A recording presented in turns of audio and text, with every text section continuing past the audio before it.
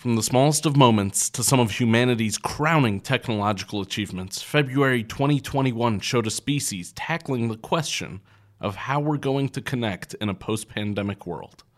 Join us on this month's monthly Mileposts.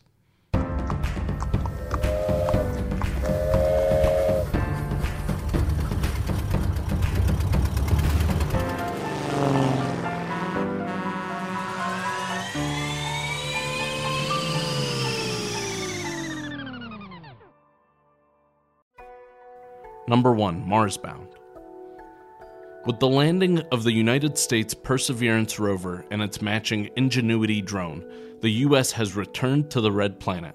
But the dominance for planetary research isn't just the domain of America anymore. Later this month, the UAE and China will settle on Mars with competing missions. As the U.S. rover touched down, it unfurled its parachute and spoke words that never felt less true than when exploring the solar system. Dare mighty things. Topic 2. USPS. The United States Postal Service is setting its sight on the future of transportation, despite simultaneously announcing cutbacks and slowdowns on mail service. Their new next-generation postal delivery vehicles will feature an electronic model as well as enhanced safety and functionality over the predecessors.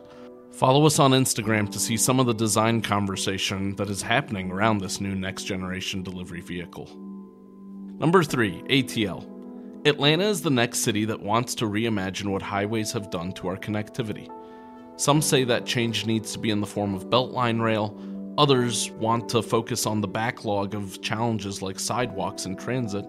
And even other folks are saying that we should cap the downtown connector and build a park over a stretch of it.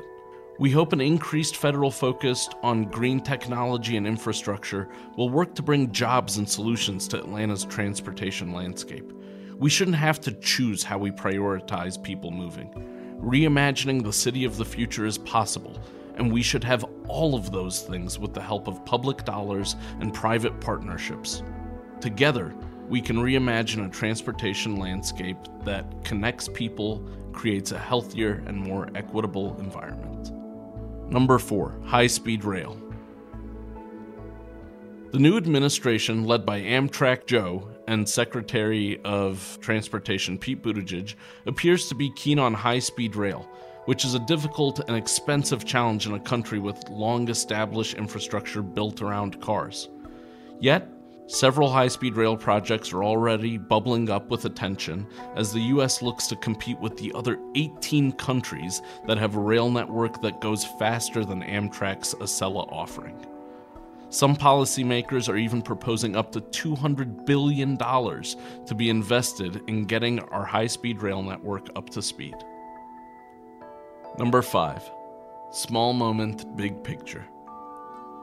As we look at all the different layers of transportation in this new future, Secretary of Transportation Pete Buttigieg is also trying to appeal and pay attention to the other end of the spectrum. He was spotted biking home on a rental e-bike the other day, sending the internet into a tizzy.